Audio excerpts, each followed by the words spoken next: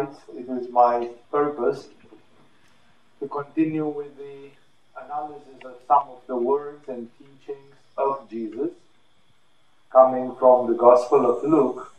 We use this as a pretext for understanding better some cosmic laws, some principles as coming from the activity, from the life of one of the greatest teachers of humanity. For those of you who are new to this kind of lectures, it would be good if you would listen to the old lecture, Jesus in the Eyes of Yoga, or if you would listen to the lecture I did a couple of months ago when I started this cycle of satsangs, in which I refreshed a little bit some of the ideas of why the yogis from India would gladly take over some of the teachings from Jesus, assimilate them, consider them as illustrative of different cosmic principles. For example, the last thing where we came last time in the last satsang, and we didn't actually start it much, very, very little, was about the temptation of Jesus. That Jesus, when he finally felt that the time had come, then he was ready to start his 3 years and a half of thunderous mission on the face of this earth. Because that's all it took, 3 years, a bit more than 3 years. And before he did that, was he doing some purification in the last minute? Was his consciousness not clear? Like if Jesus was Jesus and he realized he was going to do what he was going to do, what further preparation did he need? Because if he was Jesus, he was prepared enough to start with. So why does such a man, at such a spiritual stage, nevertheless start with a sort of a purification, consecration, and as a result of that, he also undergoes a temptation. Those of you who are familiar with the life of Jesus, at least if you have seen some of the Hollywood movies made in respect of his life, you can remember that even this was not the last temptation. It's presented there like it was his final test, but actually Jesus was tested several times during his life.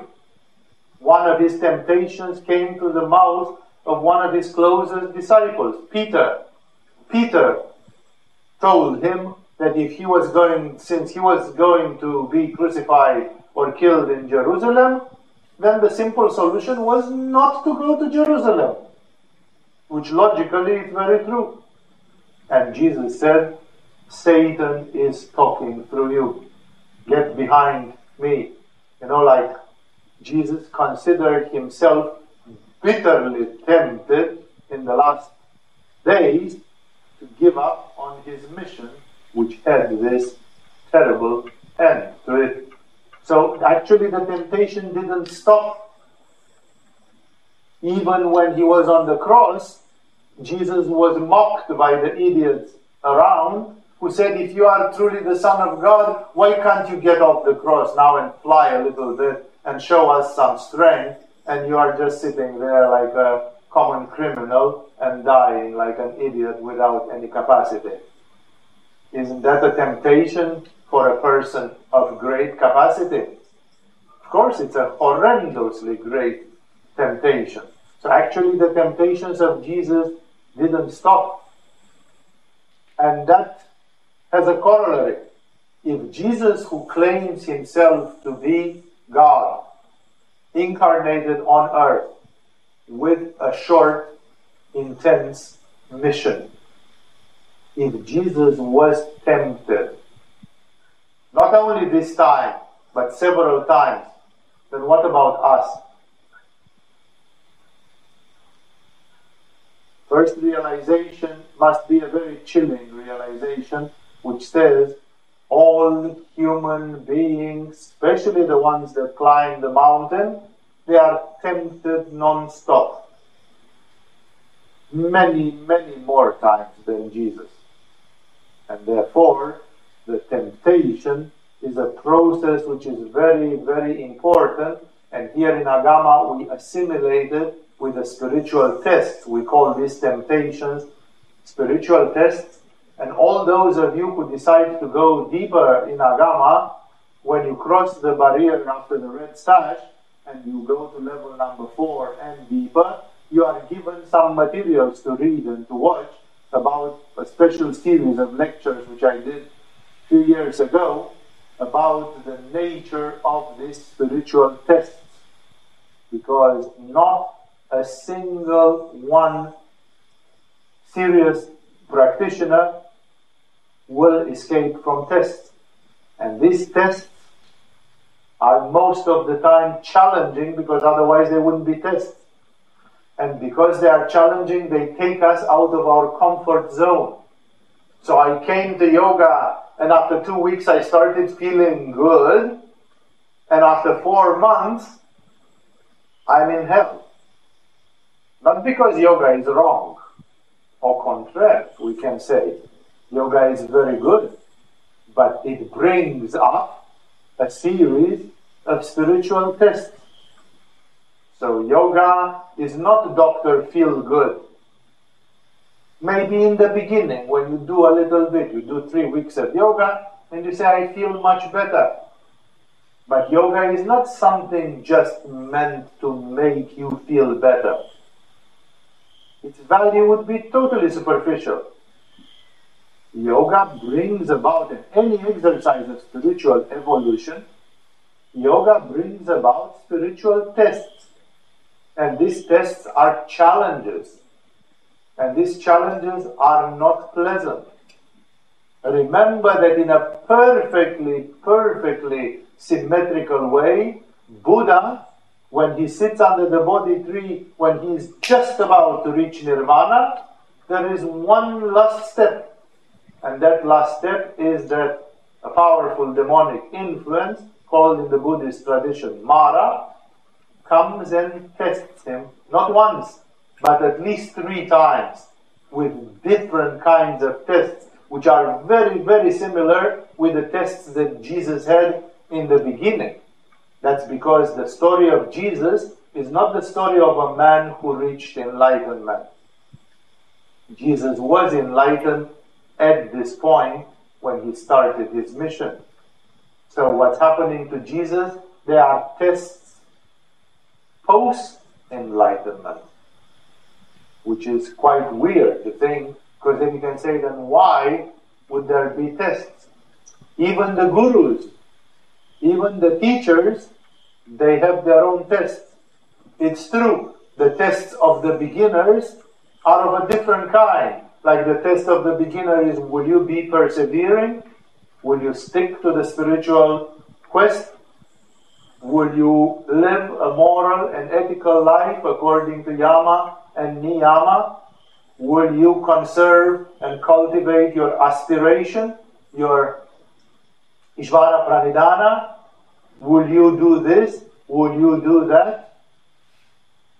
Those tests do not exist for a person like Buddha in the last stage, or like Jesus when he is about to start a mission of a planetary influence. The tests of Jesus are of a totally different scope. For example, as you are going to see, one of his tests is that he's proposed no more and no less than universal power. The demonic force proposes, and that's very meaningful, we'll come to that in a minute, proposes to give him all the power over this world and over all the people in this world. Which is very, very meaningful. Again, I'm coming back to that in a minute. Well, when you are a beginner in yoga, nobody will have that the devil is coming to you and says, if you stop doing yoga, I will give you power over the whole universe. Your demonic temptation is, I have an online business and in 10 years I could have $1 million. So what should I do? Do yoga 6 hours per day, or make $1 million and then do yoga 6 hours per day after I'm financially secure, I'm financially independent? That can be a test for a beginner. In which order should I do things in my life? What should I do? But nobody comes and offers you power over the whole earth. Well, it has been offered to Buddha. But Buddha was in another point of the ladder. You are not at the same place on the ladder of evolution with Buddha or with Jesus in this case. Therefore, it's very, very important that these episodes from the life of Jesus should make you take very seriously this problem. Again, many of you are not in the level 4 or above in Agama. Some of you are. And in case you didn't reach that level, or if you did reach to that level, and you took it lightly, like, interesting, we got some video. Did you watch it last 3 months? No, I didn't have time because I had a lot of potluck and a lot of Facebook activity. And sure, you decide what your priorities are. The point here being that this event in the life of Jesus should ring a bell for all of you. Because remember, if Jesus was tempted, seriously, bitterly tempted, if Buddha was tempted, then how much more are you? How often? On what issues? I would like to make it clear from an esoteric, metaphysical, and therefore a yogic understanding. Temptation or a spiritual test is something which makes you show if you are in a category or not. For example, economical calculations in the world, they define nations according to the GDP and the input for the gross product per capita. How many thousands or tens of thousands of dollars per capita, per head of citizen, does that country produce every year? And then you have the G7, the G8, the first 8 countries in the world in terms of that. And then you have lesser countries, and then in the end you have a long list of countries which are called the third world countries. And the third world countries are the poor countries, the countries where this GDP per capita is low, is very, very low. These are categories. So suddenly you go to the United Nations and say, I want to be promoted as an advanced country. What's your GDP? How much population have you got? What's the GDP per capita? Okay. Then you are an advanced country. They simply change your location. Your designation is changed. It's like an exam, which says you pass the exam, you go in this category. For example, are you a person, a spiritual evolution, that, let's take the most simple, visible, gross, and shocking of all the moral and ethical things. The very first of the yamas and niyamas, ahimsa, violence or non-violence. Are you a person that is safe from the standpoint of violence / non-violence? Like, should you be put in an extreme situation? Would you react with violence or not? Should you be given power, real power, that absolute power which corrupts absolutely? Would you go down to violence when the need would subjectively seem so? There are people like Jesus and Buddha who are completely safe, like the universe knows. The devas, the gods, the deities know. The angels and archangels know. The masters from Shambhala know, and God Himself knows that these people have passed their test. And if they are slapped on one cheek, they will turn the other as well. They are tested. Why? Because they have been tested. When? Millions of gazillions of years ago, sometime in the long history of their spiritual development, they had this test. It's exactly like you go to a university and you have to go through 45 different exams. And if you did not pass one of those exams, you cannot graduate. Graduation is conditional of that. To be a Jesus, to be a Buddha, you should have passed 4,500 exams in your past. And if you didn't pass them, you are not there. That's why I'm explaining all these things to you, so that you see that according to metaphysics, these spiritual tests, they are not some chaotic, arbitrary, whimsical thing. They actually respect a certain law of evolution. A very good metaphor of the perfection of the human spirit, as done in one of the Kabbalistic texts, is that the spirit is perfected like you are polishing a precious stone. And exactly as a jeweler polishes slowly, it can take him one day to make one facet. Then tomorrow he makes another. And the well-polished diamond can have 64 facets. So it can take 60 days to polish it. A little bit every day. But when you finish today, you know that this facet of the diamond is mirror-like, straight, perfect, polished to perfection, and you don't need to come back to it. It's finished. Exactly in the same way, the 64 characteristics of a human being, of course they are not 64, I'm just saying like for a diamond, they are polished little by little. And in every year, in every lifetime, you develop some aspect of it. And once that one is polished, you don't lose it. You don't lose it. For example, there is an urban legend about Saint Nicholas, if I remember correctly. Saint Nicholas is the Russian, Ukrainian, Christian Orthodox saint, which later in the Catholic mysticism, because it was so far from Rome and was a distant character in time and in space, was transformed into Santa Claus. Santa Claus is supposed to be Saint Nicholas, who is celebrated on the 6th of December, and somehow because he is close to Christmas, this Saint Nicholas brings to children presents and all that stuff. But again, it's not. Christmas is about Jesus. Santa Claus is about Saint Nicholas. Well, this Saint Nicholas, urban legend, when you read, if you'll go and read, I don't know if it's on Wikipedia, but when you read the Christian synopsis on his life, one strange fact was noticed about him as a baby.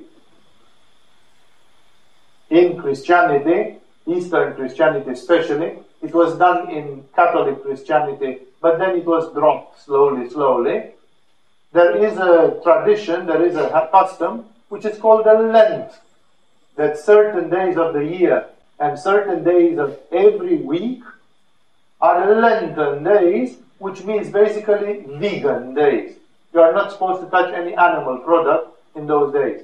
Some Christians don't touch even honey, because honey, in an indirect and twisted way, is a sort of an animal product. But definitely no eggs, no milk, no dairy, no fish, no white or red meat, none of those. And in Eastern Christianity, it's still practiced nowadays. If you go in Kiev, the city of Saint Nicholas, you will find that Orthodox Christians don't touch animal products every week on Wednesday and Friday. Wednesday and Friday are the two Lenten days of the week. And some tough ones, like the monks and the nuns in monasteries, they also add Monday to this. Monday, Wednesday, Friday, every other day of the week is Lenten. Not to mention that there are full periods of Lent like 40 days before Christmas, 40 days before Easter. All in all, there are 217 days of Lent per year, which means more than half of the days of the year are Lenten days. So, the mother, the family of Nicholas, if they were staunch Orthodox Christians, when Wednesday came, they would refrain from animal products. They would have a bean stew, they would have a bit of other vegetables, salad, something, but not any animal product. Guess what? The legend says, again, it's not verifiable, the legend says that little Saint Nicholas, and little means 5 days old, Saint Nicholas, was not sucking milk from his mom on Wednesdays and Fridays. Which would mean this little kid was a spirit who in a previous life had also been Christian or there around and practiced it so fanatically that this thing that Wednesday and Friday you don't touch animal products, it got etched into its subconscious mind, into his subconscious mind so deeply that even when he was reborn as a baby, subconsciously, instinctively, the baby didn't go for it. Even the baby was. So this is like a test that has been passed. I'm not saying that it's a test that you should not eat milk or dairy or whatever on Wednesdays and Fridays. This depended entirely on the path of this child, of this soul. But it's like this, like once you passed a test, it doesn't come to you again in the next life, or in the next life, or in the next life, or ever. Because it's simply passed. It's simply like you graduated a university. Nobody says if you graduated a university, you should re-graduate it in 3 years because we are not sure you remember anything.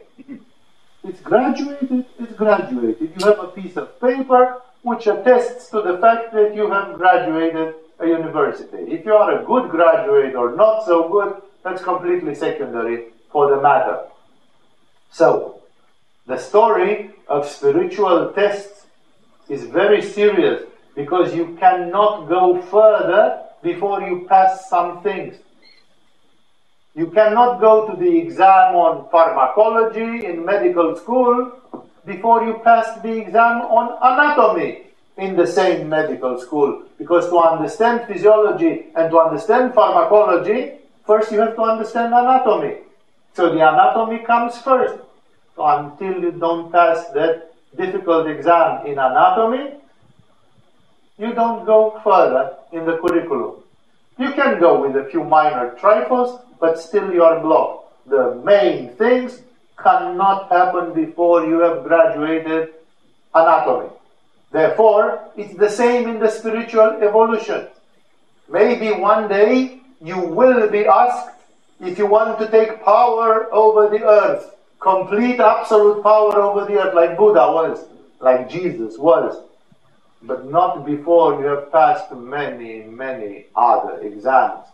That exam is too big, and the beginners are confronted with other exams.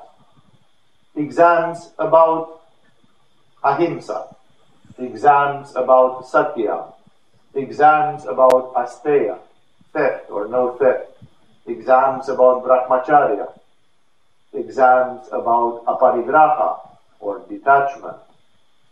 All sorts of it, not to mention the other 5 niyamas, which each one of them is bringing their own exams. And thus, spiritual tests are a sort of confrontation with the dark side. Because the dark side comes and says, I think you are still violent. And your soul says, no, I'm over it. And then you can be tested.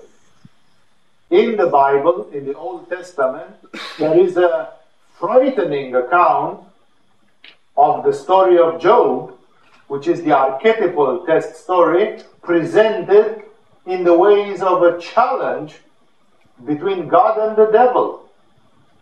Job is a very religious man living in the Jewish community, and he is highly appreciated.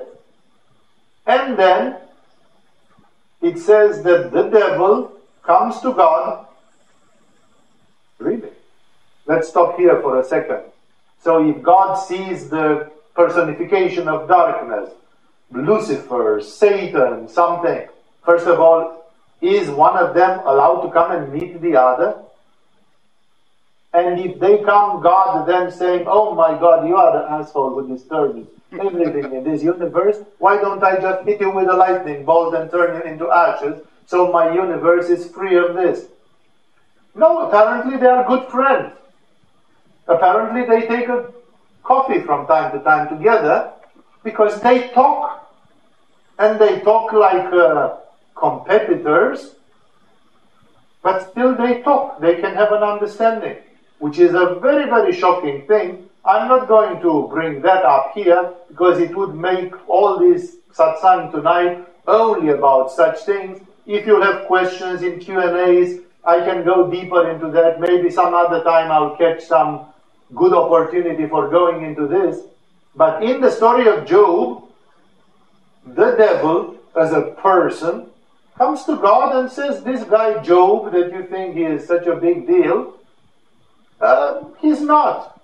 He's not. I know him. I know his soul. I have looked into his soul. And he's a fake. And God says, I beg to differ. I also know his soul, and he's mine. He's one of the good guys. At which the devil says, would you allow me to prove to you that it is not so? Realize, whatever happens from this minute on, it's because the devil politely asked, can I prove you? And God is so interested in the proof that all the shit which follows, it's completely secondary. That's not what's relevant. You're going to say, oh, poor Job. You are blind. You're just looking at the superficial things. For God, something else is way more important than what actually happened to Job. What happened to Job is Maya. It's a dream in a dream. It's etched on the surface of the water. Now you see it, now you don't. It's completely of no relevance. What is that Job is tested. So, when does the devil go to God and tells him something about you? And your turn is coming. And it might not be about something as big as Job, because Job was like, the devil says, he is a faithful, religious, devoted guy, pious guy, because he's having a great time. And you know the British proverb, which says the character of people is known best in adversity. Like when things are nice, everybody is just sugar and cream. And when things are getting shitty, then you see what people are truly made of. When people have just eaten, they are polite. But when people have been hungry for 5 days, then they are not polite anymore. Then you see what they are made of. And that's why the devil simply tells to God, let me put Job, squeeze him a little bit, and you are going to see, he will show his brass, he will show his metal. And God says, okay, we have a bet. It's like a bet. They bet on a horse called Job. Only that Job is a man, like me and you. He has a soul. He has dreams. He has expectations. He has a family. He has property. Job loses his family. I forgot the details. They die, they go away. It doesn't matter. For him, it's terrible anyway. Job loses his family, like children. Why? Everything. Job loses his wealth. He was a wealthy member of the community, and he becomes a bum. He's bankrupt. Job loses his health. You lose your body. You lose your wealth. You lose your family. Everything. Like, what have you got in the end? Nothing. And Job brilliantly passes this test. He still loves God. Everybody would go and say, it's bad luck over bad luck over bad luck over bad luck. Like, what the fuck does God want with me? No, you start thinking that God is angry at you or something. And Job, instead of saying, God, what a jerk you are, why are you doing this? Why are you allowing this to happen to me? Even if you are not doing it, you are just sitting there and watching, and you are allowing it to happen to me. Why? Job is saying that famous sentence which remained legendary through spirituality. It's the aspiration of a man whose Ishvara Pranidhana is being tested wonderfully.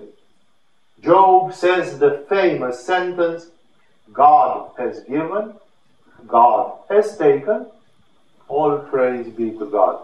Like he says, when God gave me everything, I praised God. Now that God somehow mysteriously decided to take everything, I still praise God.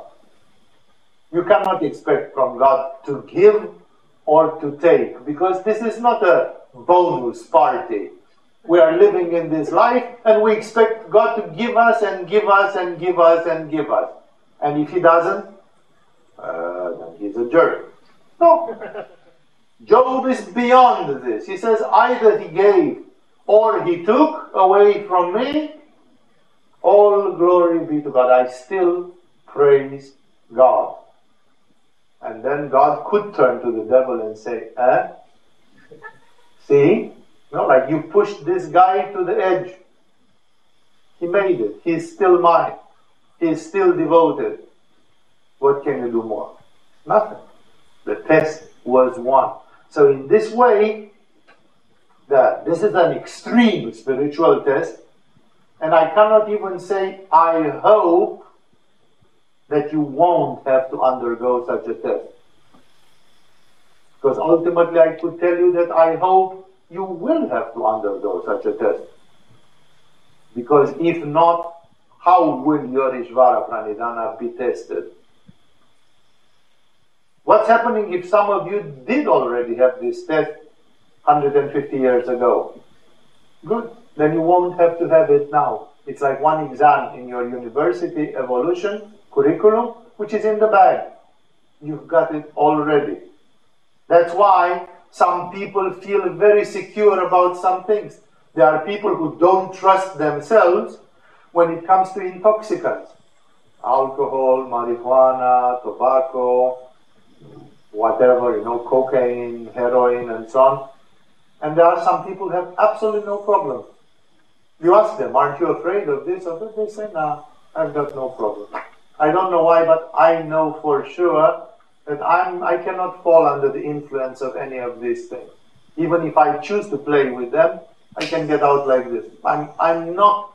Why? Because such people already passed this test in a previous life, and their subconscious mind remembers and knows. And then they know, this is not my problem. What about attachment to money? Ouch. That one, I never really tried that one, So it's like, that one, I'm weak on that one. Other people say, money?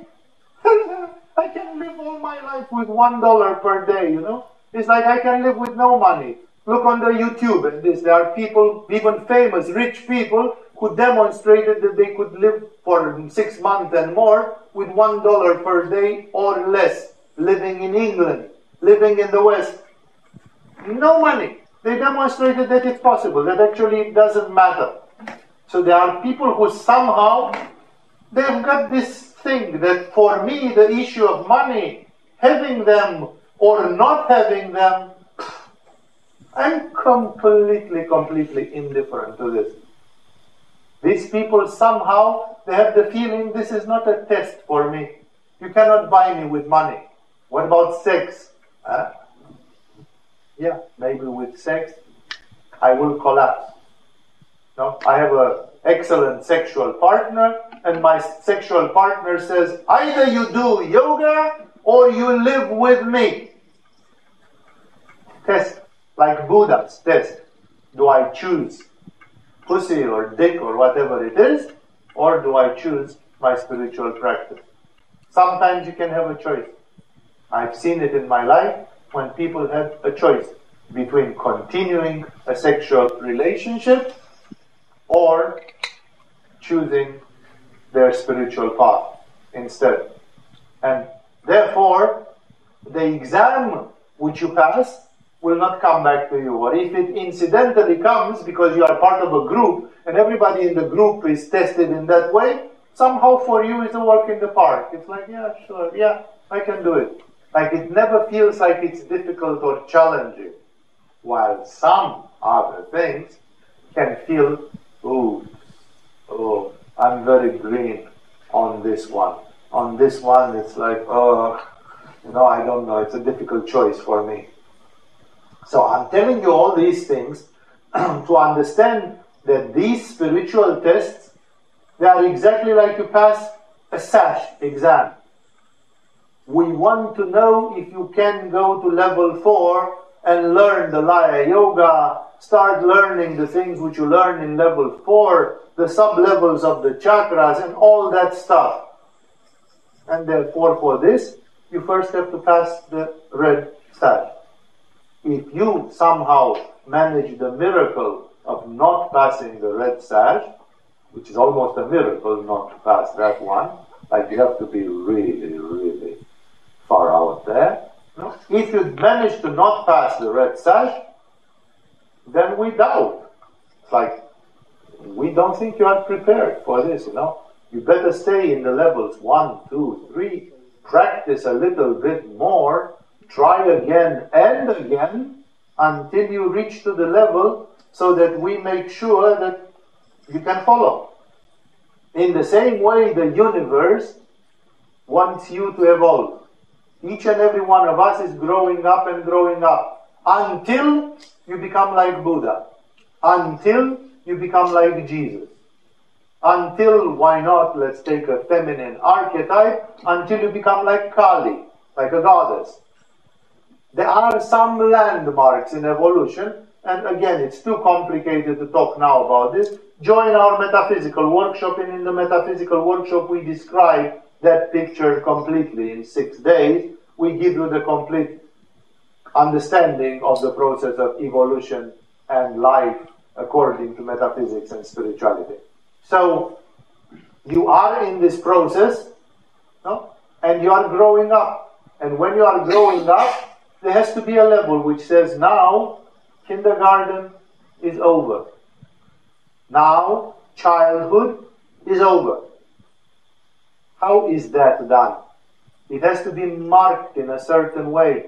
For example, in the country where I grew up, when you became 14 years old, they gave you your first ID.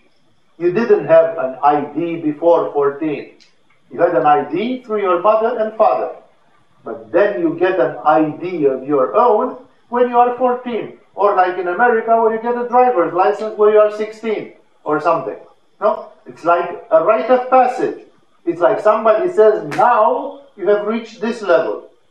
From now on, it's a different stage in your life. So the same thing happens in your growth. Some of you are more into childhood. Some of you are more into the spiritual adult age. And some of you can be old souls in your spiritual evolution. Although biologically some of you are still young. But your soul can be a very experienced old soul that has passed through many, many tests and through many, many tribulations in many, many lifetimes. And therefore, every time when you reach a spiritual test, there is like a temptation. Are you going to do the right thing or are you going to do the wrong thing? It's like in a red sash photo. Is it answer A or B or C? No, it's a simple test, which is very clear. Is it going to be this or this?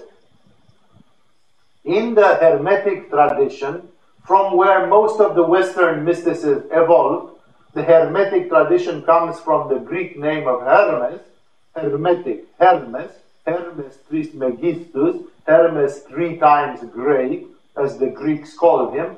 Hermes, who is God. Mercury, it's Mercury, the divine, the God, the deity. So Mercury is the messenger of the gods. He brings the knowledge of Hermeticism, and this is how the spiritual tradition started in the West. And at the first original time, they were mostly centered around Egypt.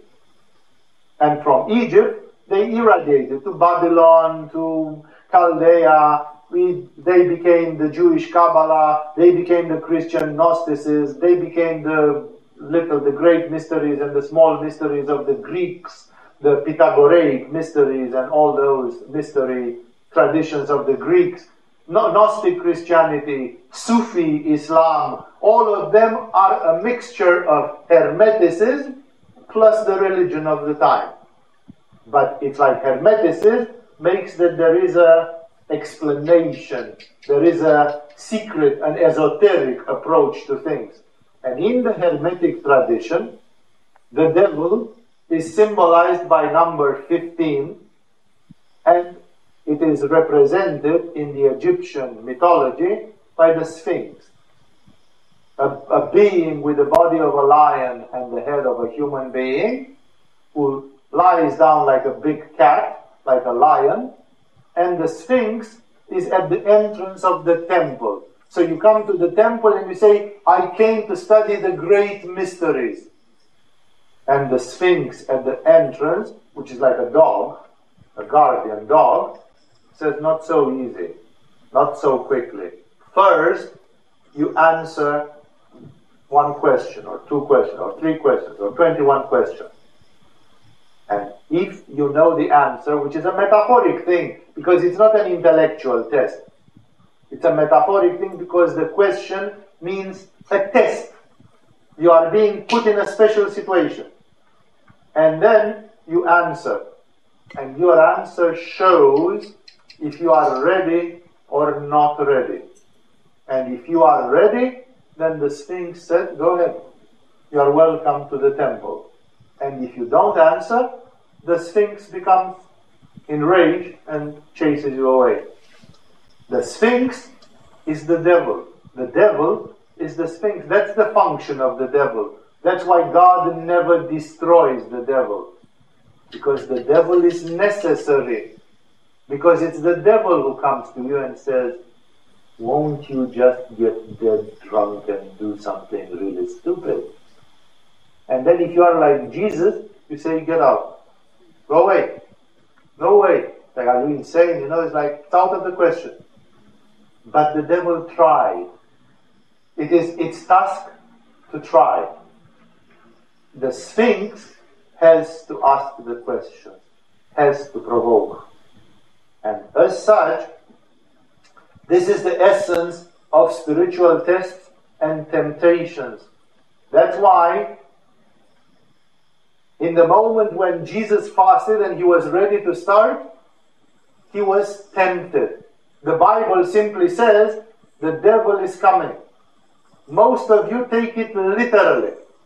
Like a person somehow materializes or creates a vision of light, and probably he has two hoofs and goat legs, and he has two horns and the tail hidden under his mantle, and the ugly-looking, classical-looking thing appears, and that's the devil.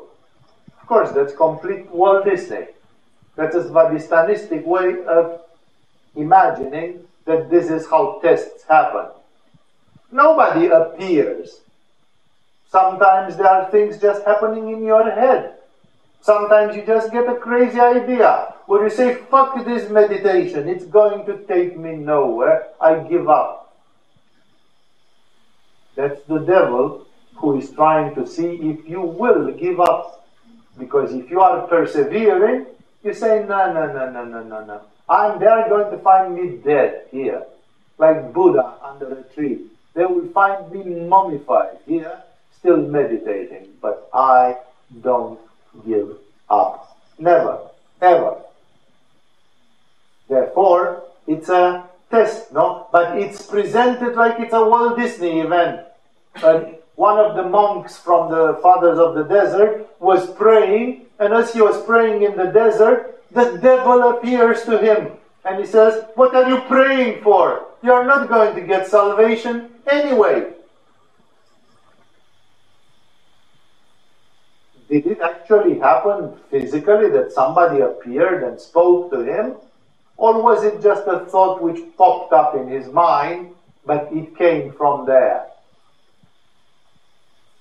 At which the old monk passes the test, scornfully saying, whatever be the fate of my soul, it can't be as bad as yours, who are at the bottom of hell and doomed forever. So go fuck yourself and let me pray.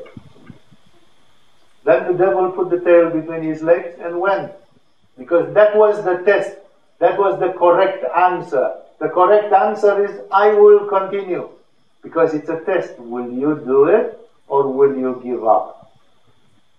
That anybody who did a tapas knows that. Anybody who did a difficult tapas knows that. The more difficult your tapas is, the biggest the temptation is to break it. And usually it's biggest in the first minutes and in the last minutes of it. Like for example, if you decide to fast for 24 hours, you feel like breaking the fast in the morning, or you feel like breaking the fast in the evening before going to bed or something when it's almost finished. So, therefore, take it with a pinch of salt because it is presented as a powerful negative entity called Mara, or the devil, comes and talks to you. In practice, it might not, but it might. For sure, I tell you that it is not as dramatic of that. That drama is added because this kind of texts are written for humanity, which is a bunch of children on Svadhisthana Chakra. And for Svadhisthenistic people, you have to describe to them religion like a Walt Disney movie. Like the temples in India are. You know, colorful Ganeshas and Skandas, and you wonder what is Mickey Mouse around here, or when is Donald Duck, you know? Because it's all very colorful and very, you know, almost childish. That's not a coincidence. It's because people's minds are childish. So such a text puts things in a childish way to make sure that everybody can understand. But the meaning of it is very deep. Because Jesus is unleashing his spiritual power. He has been meeting with John the Baptist, and John the Baptist confirmed, because when he took the baptism, there was some opening of the skies. Those of you who have been in my previous satsang remember that there was this story with the Holy Spirit descending under the form of a bird, of a dog, and they could hear the voice of God and all that, which is purely internal. Again, it's a drama, but it's about something which is purely internal. It doesn't happen like this externally, except very, very seldom. Very, very, very, very seldom. These are all mystical stories which come from inside the soul. And then Jesus realizes it's time to go. It's time to start the engines. And then he feels that he wants to mark it. He wants to say, okay, and he does a fast. It's interesting, why a fast? According to the science of yoga, a long-term fast is activating Vishuddha Chakra. That's one of the secrets of the matter, which is not written much in literature, because the human being that fasts exceedingly much, and we're talking especially more than 10 days, if you go to 20, 21, 28, and more, 40 in this case, then your Vishuddha Chakra has to open, because you have to start absorbing Akasha. You have to start absorbing the ether, the fifth element. If you don't, the fast could become a problem. And that's why fasting, especially when you go beyond 10 days, has very special rules. None of you should attempt fasting more than 10 days without consulting with a person who has done it more than 10 days and who knows the rules of the game. Because there are special rules of the game.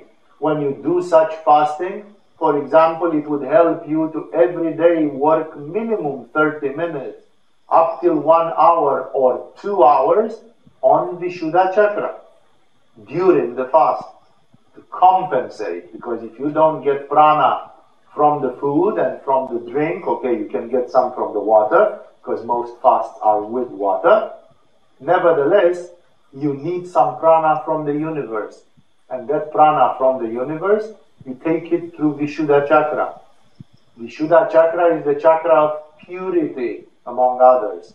And that's why when you fast, there results also a purification, because you amplify the activation of your Vishuddha Chakra. Fasting is a typical religious method for activating Vishuddha Chakra. A 24-hour fast is just like a grain of sand, and a long fast is pushing the body and the system much further proportionally. When you get over 10 days, it becomes really, really serious stuff. Because then, if you don't do the right things, it can be even dangerous. It can be threatening even to one's health and life.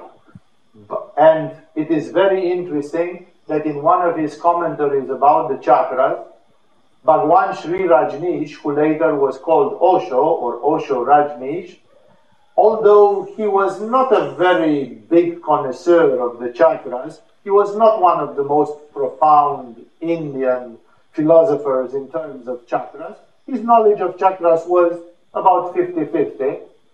I wouldn't say superficial, but about 50-50.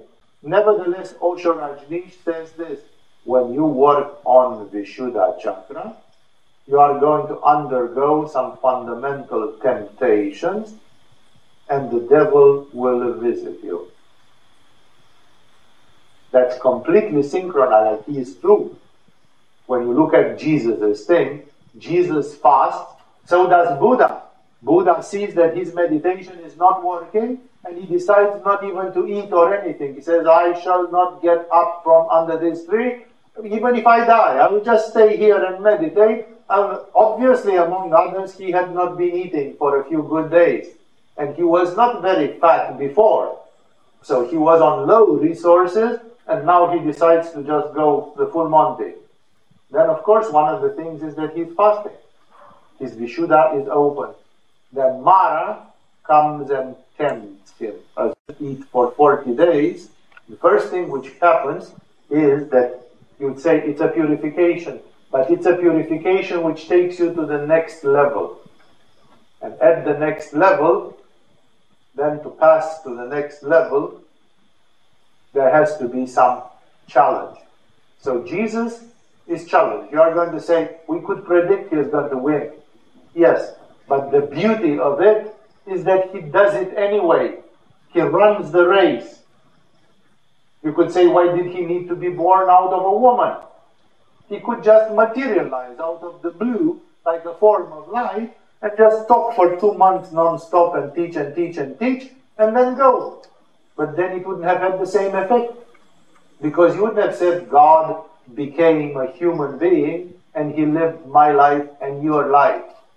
He was a baby. They had to change his diapers. They had to, and so on. He peed himself. They gave him breast milk. And it's like, why did he have to do that? Precisely to play the rules of the game. Even in temptation, Jesus assumes the flesh body of a human being. He does things like a human being. And he's tempted. All human beings are tempted. Jesus is tempted. Uselessly. But he is nevertheless tempted. In his case, the Sphinx could have stood aside and said, come on, you don't need any test, just get inside. And so on. But no, he said, let's do the game. Let's play the game. Pretend you are asking me the question. And I pretend I'm going to give you the answer. Because that's the law of life. That's the law of evolution. That's the law of spiritual life. All those of you have been born at a certain level. And you would like to come and do yoga, and when you die, you would like to be at a higher level. Well, to get from point A to point B, there will be some hoops. You have to go through a few hoops. There will be some tests. Not because I want it, so that's the way Mother Nature is built. And for this reason, this issue with Jesus archetypally being tested is very, very meaningful. So our text here says Jesus full of the Holy Spirit. He had received Holy Spirit, but if Jesus was God, what Holy Spirit he needed? It's a very, very vague allusion. It's very beautiful that a great saint in the 19th century, a great Russian saint called Seraphim from Sarov. Sarov is someplace north of Russia. So this guy was living far in the cold northern Russia. Seraphim from Sarov was asked by a man who was the disciple of his, but he didn't have much theological knowledge, this disciple. And he said, in your own words, like I don't want to read it in the Bible, in your own words, he said, what is the meaning of the life of being a Christian? This he was asking from a saint who was a prophet and an enlightened saint, a great man. Like, what's your opinion? Don't give me what's written in the books. And Seraphim gave a wonderful answer, which is like taken from texts of Kundalini Yoga. Seraphim said the meaning of, like, what does it mean to truly be a Christian, is that you have to accumulate in huge amounts the Holy Spirit. Like the Holy Spirit is like monopoly money. The Holy Spirit is like some sort of credential. It's like a credit point. You have a lot of Holy Spirit. When you show up to the gate of paradise, they say, oh, you've got a lot of Holy Spirit. Get right in. You haven't got Holy Spirit? Sorry. You don't fulfill the criteria. Like he describes it in such a down-to-earth mechanical way. It's almost like a mechanical thing. Of course, accumulating Holy Spirit is not at all a mechanical process. And I said it comes like from Kundalini Yoga because it is related with the concept of Kundalini Shakti. In yoga, Kundalini Shakti is the one which gives us access to the Holy Spirit. Kundalini Shakti, when she goes to Sahasrara, the pure Shakti, the Uma Shakti, the Spanda Shakti, that's the Holy Spirit. And therefore, it has to be accumulated into a large amount. Simple, like Seraphim from Sarov gives like a yogic answer. He says, what does it mean you are a great Christian? That you have accumulated a lot of Holy Spirit. Like, what's your account? How big is your account of Holy Spirit? No?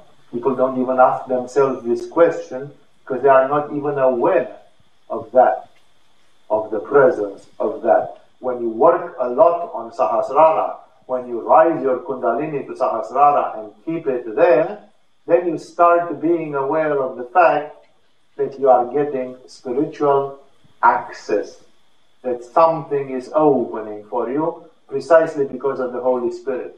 It's interesting that Seraphim echoed this expression from the Bible, that Jesus, now full of the Holy Spirit, okay, so there was a moment when somehow there was a grace from God. The grace opened up and said to Jesus, go.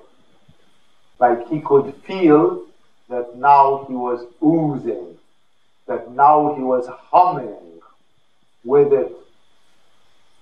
And in a humble way, just before superficially going and saying, oh my God, I'm so full of it. Now, first he says still, let me be with myself, because it's a big leap.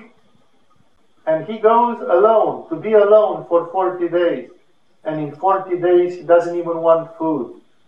He wants his Vishuddha chakra to be open. He wants to be pure. He wants to have very little telluric energy. He wants to be connected to the cosmic energy, because after 40 days of fast, you are halfway dead. already. You are already halfway leaving your body. So you are very little related to the telluric energy, because the food is bringing us a lot of telluric energy. And he's living on air. He's a breatharian, basically. He's living on oxygen. And he nevertheless does this. He was led by the Spirit in the desert, where for 40 days he was tempted by the devil. He ate nothing during those days, and at the end of them he was hungry. The text is vague here, because it says not only that in the end there was the cherry on top of the cake, like, okay, final questions, and then go. But it's like all the 40 days, he may have been tested with lesser things all that period of time. Like, don't forget, Jesus was born in a human body, manufactured by Virgin Mary, out of flesh and blood. This body was human. It needed to eat, it needed to breathe oxygen, it was occasionally peeing and defecating. It was just a body, with the functions of a body. And his brain was, although you can say, okay, this was a very, very great quality, purified brain, because his mental body was something outstanding, nevertheless his brain was a brain, like one of us. That brain, of course, became modified, it became molded, shaped, trained, but it was a human brain to start with. And that brain, what is one of the functions of the mind and of the brain? Doubting, thinking, wondering. René Descartes have put it, no, dubito ergo cogito. I doubt, therefore I think. If I don't doubt, it means I don't think. I have serious misgivings and oppositions to the statement of Descartes, because Descartes was not a very spiritual man. He was just intelligent, but not spiritual. And because of that, Descartes missed some very important part of the reality. But nevertheless, he gave a hint of something else. So, do you think that Jesus, after 15 days of fasting, he said, I'm standing here, long-haired and bearded like a hippie, I'm getting hungry, a bit thirsty maybe, my body feels a little bit like shit because of all these toxins which are eliminated by the body, and I'm thinking 15 days ago I was filled up with Holy Spirit, and I'm supposed to shake the world, go to people and rub it in their faces, and what if I'm just a schizophrenic idiot? Do you think he could have doubted? Of course he could, because he had a brain. And the brain is made to come pop up with crazy ideas and say, but what if it's not going to work? Maybe I shouldn't do it if it's not going to work. No? So, indeed, for the whole period of time while Jesus stayed, he probably had thoughts which were ups and down, pro and con, back and forth. But then this thing becomes acute after 40 days. He is in the last day. 40 days is a traditional measure in the Bible. Moses did things in 40 days, and other patriarchs did things in 40 days. 40 days to 49 days is a very important cycle of the etheric body, exactly the pranic body. So when you don't eat, the pranic body must step forward and supplement for the prana, which you don't get from the food. You start to get it directly from the universe. So it is something about the pranic body, that's why it's 40 days. And when 40 days passed, then Jesus was subjected to 3 tests, 3 questions, 3 requests, personified by the devil. These are spiritual tests of the major league. Like, Jesus is not tested about kindergarten things, like violence, non-violence, truthfulness, no truthfulness. These are kindergarten. Jesus had passed those, to say the least, had passed those long, long time ago. Now, this is what you will get subjected when you will get to the brink of having some planetary mission. The devil said to him, if you are the Son of God, tell this stone to become bread. Like, you are hungry. There was a story that the Jews lived in the desert for 40 years and they were feeding some dust on the stones, the manna in the desert. They didn't have agriculture and fertile fields. And therefore, the devil simply says, do the same thing which the Jews did. Like, it's not that outrageous. The Jews lived by divine miracle for 40 years. You, after 40 days, you could ask for a little bit. It's not a big deal. At which Jesus answered, it is written, man does not live on bread alone. Which is a great, superb answer. He says, you, the devil, as a personification of everything which is telluric, materialistic, heavy, you're just giving me this shit like, I'm hungry and I have to eat something. Why is that so important for you? You, the devil, you can see nothing but survival on Mulakara. Eat, eat, eat. And all the other things, get money, get comfort, get this, get that. Jesus says, man does not live on bread alone. Like, later, he tells the same thing to his disciples. He says, do not get tempted by the bread of the Pharisees. Pharisees were Jewish philosophers who were having a very complex philosophy bordering on Kabbalah, and people felt impressed, like, oh my God, those people. And Jesus said, don't get tempted by the bread of the Pharisees. They have power, they have temples, they are going to impress you with materialistic luxury, like the Catholic Church does today with huge cathedrals, organs and everything, squashing you under its luxury and abundance. But the question is, where is the Spirit? One of the great saints of the Sinai finds itself projected in a sort of a physical astral projection in the room of one of the bishops of Rome. And he finds the bishop in a room full with coffers full of gold.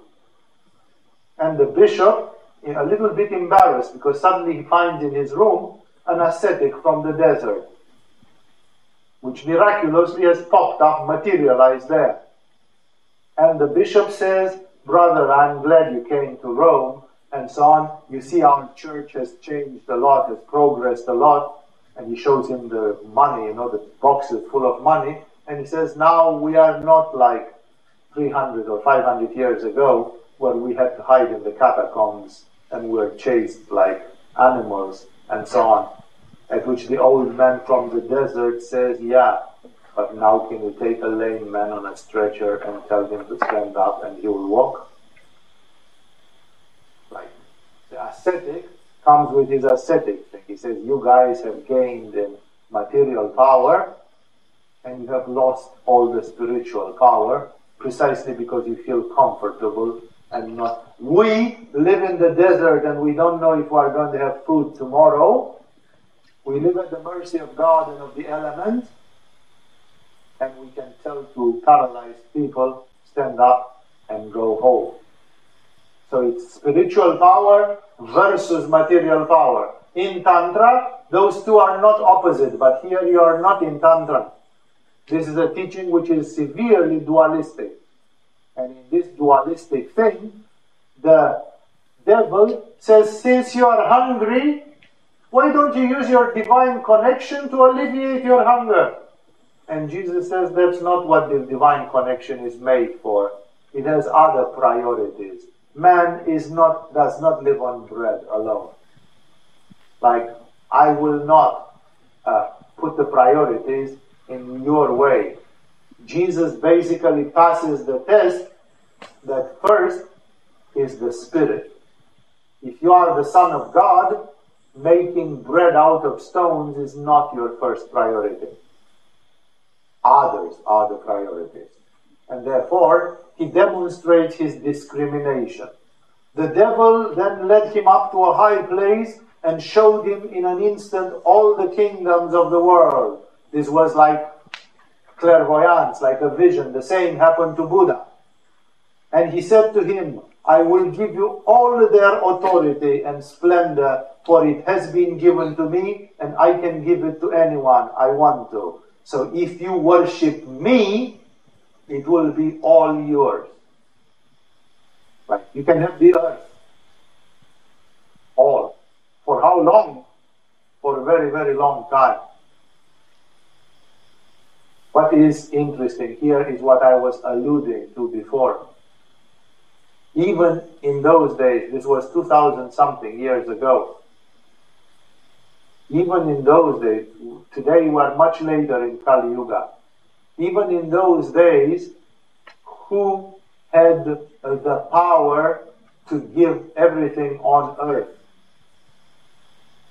The devil, which means the temporary boss, the vicar of God on earth is the devil. The devil has been given the power. He says it very clearly. I will give you all their authority and splendor, for it has been given to me, and I can give it to anyone I want to. So when Cheops has the power to build a pyramid, when George W. Bush has the power to start wars, these are not coming from God.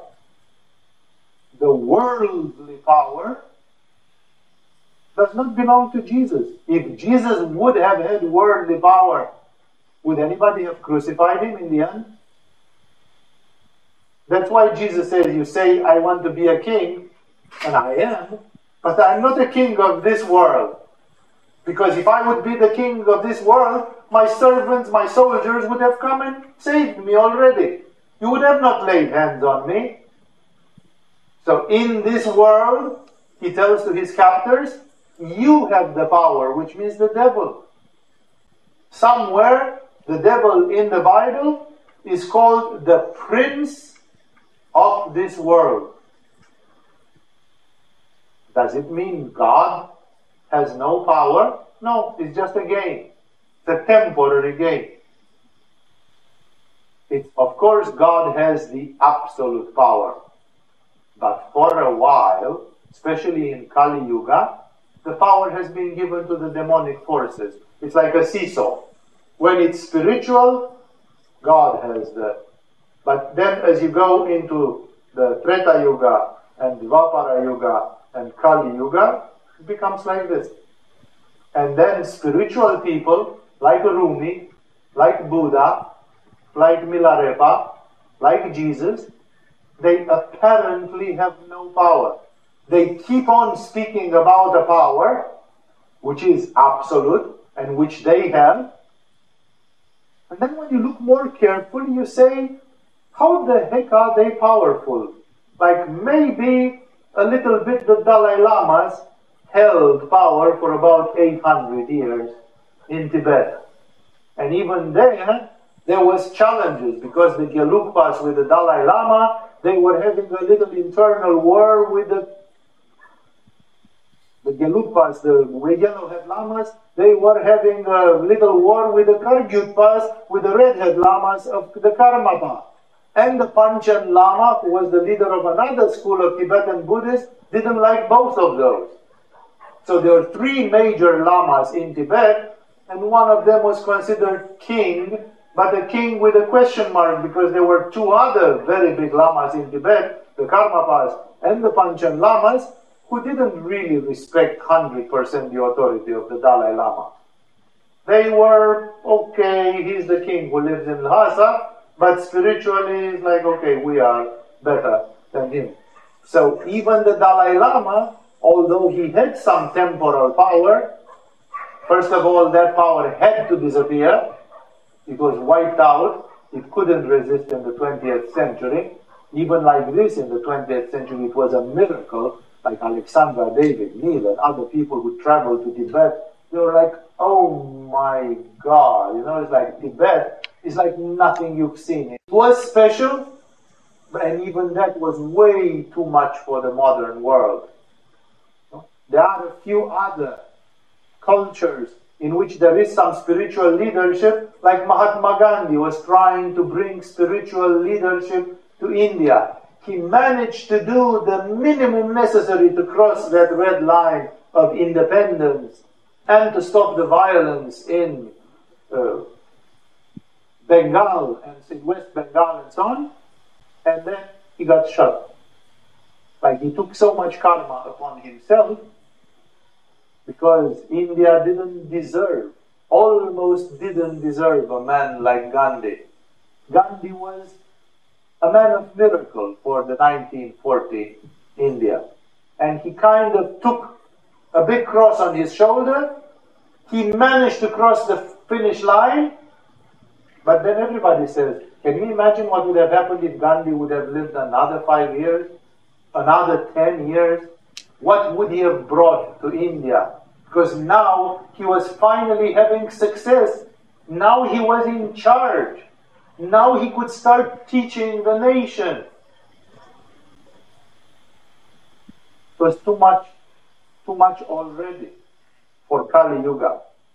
So Gandhi didn't make it. The Dalai Lama in Tibet didn't make it, remained as a marginal, and Dalai Lama still lives. But it's a marginal phenomenon. They are not in their country with their roots and with everything at their disposal as it was before. Others and others are there, and they are very controversial.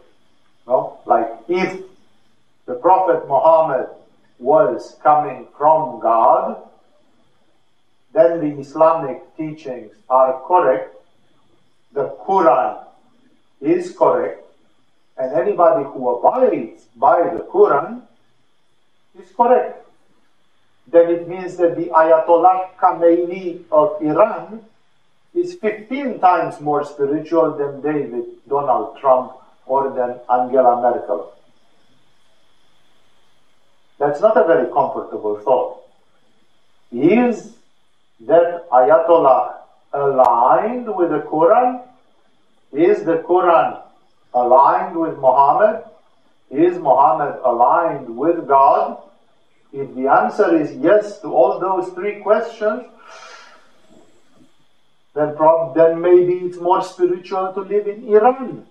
It's true that you don't have social freedoms, but social freedoms are leading to a lot of abominations in the society. They are very pleasant for our ego, but they are not necessarily the spiritual thing.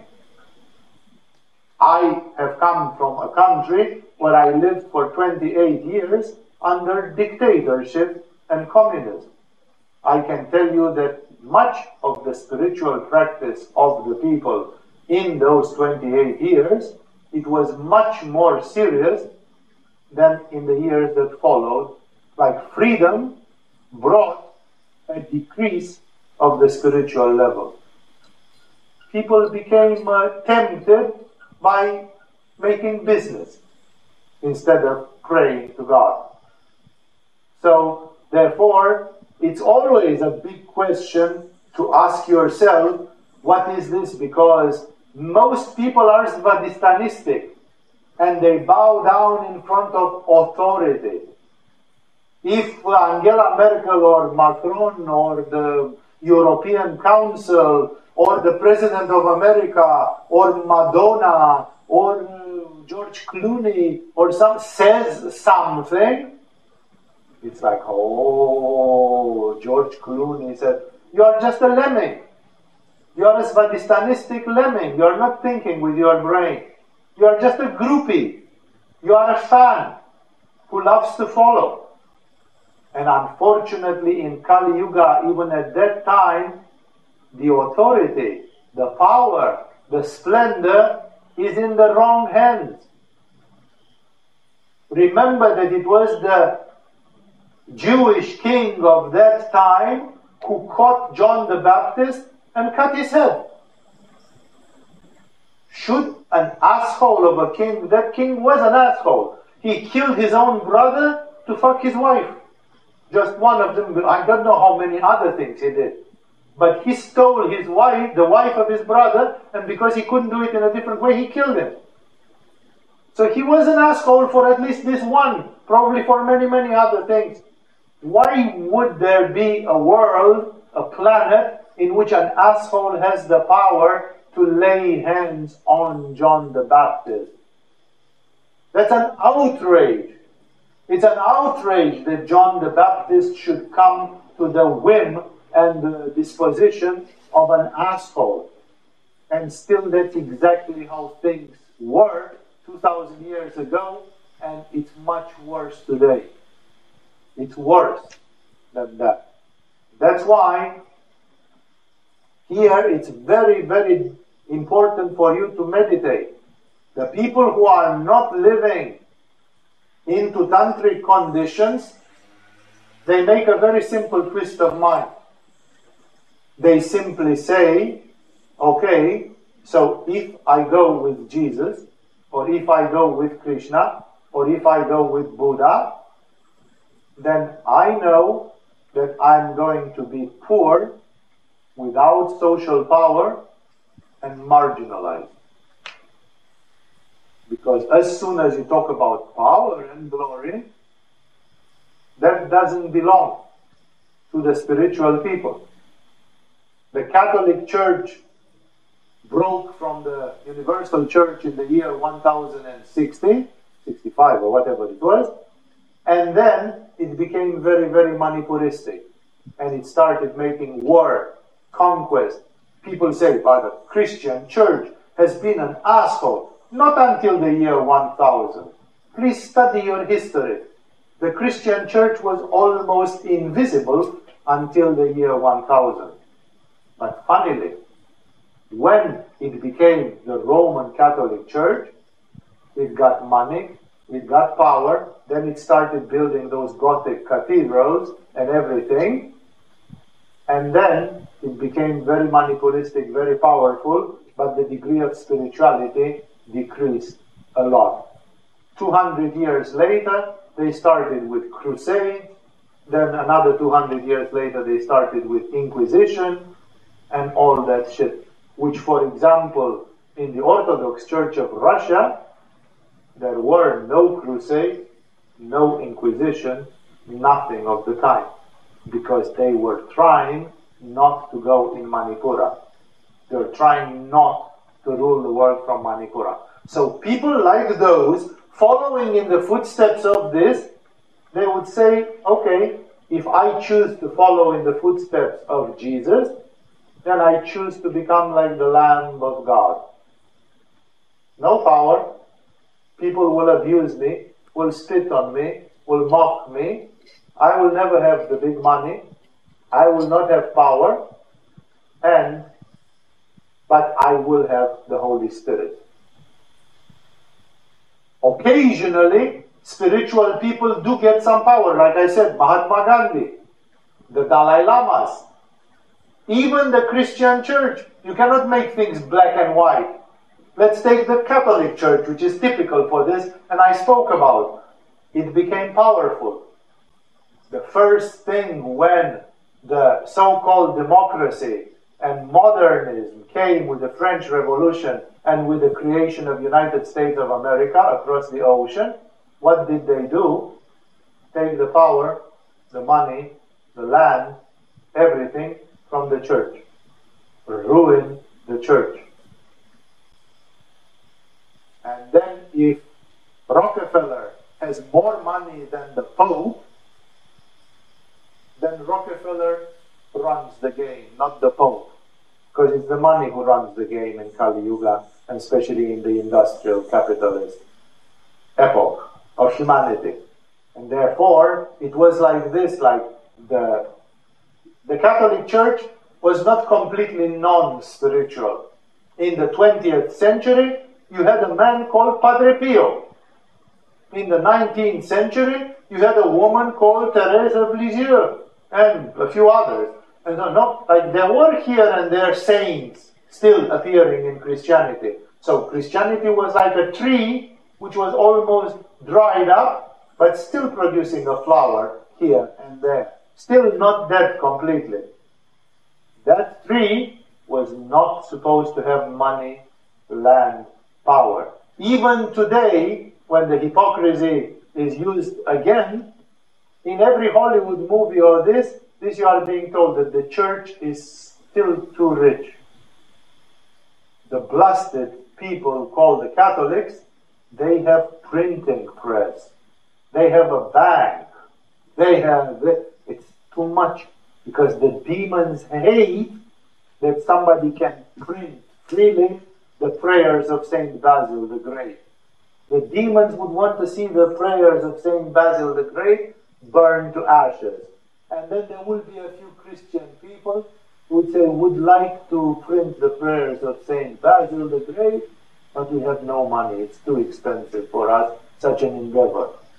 Like the fact that there is some richness or temporal power associated with spiritual people drives the demonic forces nuts. Nuts. Because according to them, spiritual people should be like prisoners, like slaves, like tied up like this, and not have the power to move. They should be isolated, marginalized. Like, yes, we can't stop you from meditating and doing prayer and so on, but at least we can throw you the fuck out of our society so you don't disturb our work here. This is the meaning of it. That's why every time when there is an opposition to it, it's like a fight with a demon. For example, the Catholic Church has tried to compensate for this.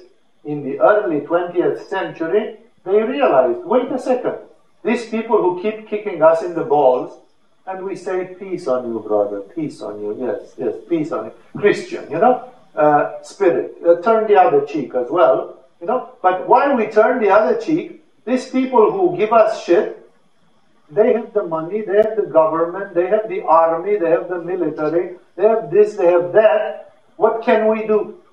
And then a very smart Spanish guy, he simply said, we could summon up all the loyal Christian Catholic people that are still alive and kicking, and we could find among them the few of them which are smart capitalists and have money and power, and make them into a sort of a banking, industrial money branch of the Catholic Church. And he did. It was called Opus Dei. That's the famous Opus Dei, which the Hollywood movies demonize all the time. All the time. Because Opus Dei was the attempt of the Catholic Church to play Monopoly, to play game. Like, okay, if in the 20th century the name of the game has become money, then we're going to show you that the Catholic Church is not stupid and it can play the game of money while we still do prayers and whatever we do. We can also get the money because we will have a few Catholics who are great industrialists and great bankers, and they can do karma yoga for the Catholic Church. They can do service, social service, selfless service for their beloved church. Oh my God. The prayers of Padre Pio, the demons go like, Padre Pio, yeah, what's to be like? Like you can scorn him and make him look ridiculous. But Opus Dei, Opus Dei is a real threat for the prince of this world, because it's somebody who competes on their own turf. And I hope you understand what this game is all about. It's a big, big story. It's a big, big teaching that comes to us from Jesus indirectly, because even Mara did the same. Mara, the demon, the devil, is telling to Buddha, you worship me, forget about God, and I give you the world. You cannot give what you don't have. The demon proposes to Jesus to give him all the authority and splendor because he has it. This is a sad story because it shows what the dominant frequency is in Kali Yuga. I told you, spiritually it can sound very depressive, but it isn't. It's exactly like you say, it's winter. We are in Romania, and the average temperature outside is sub-zero. So any one of you who tries to grow up a daffodil or a tulip is an idiot.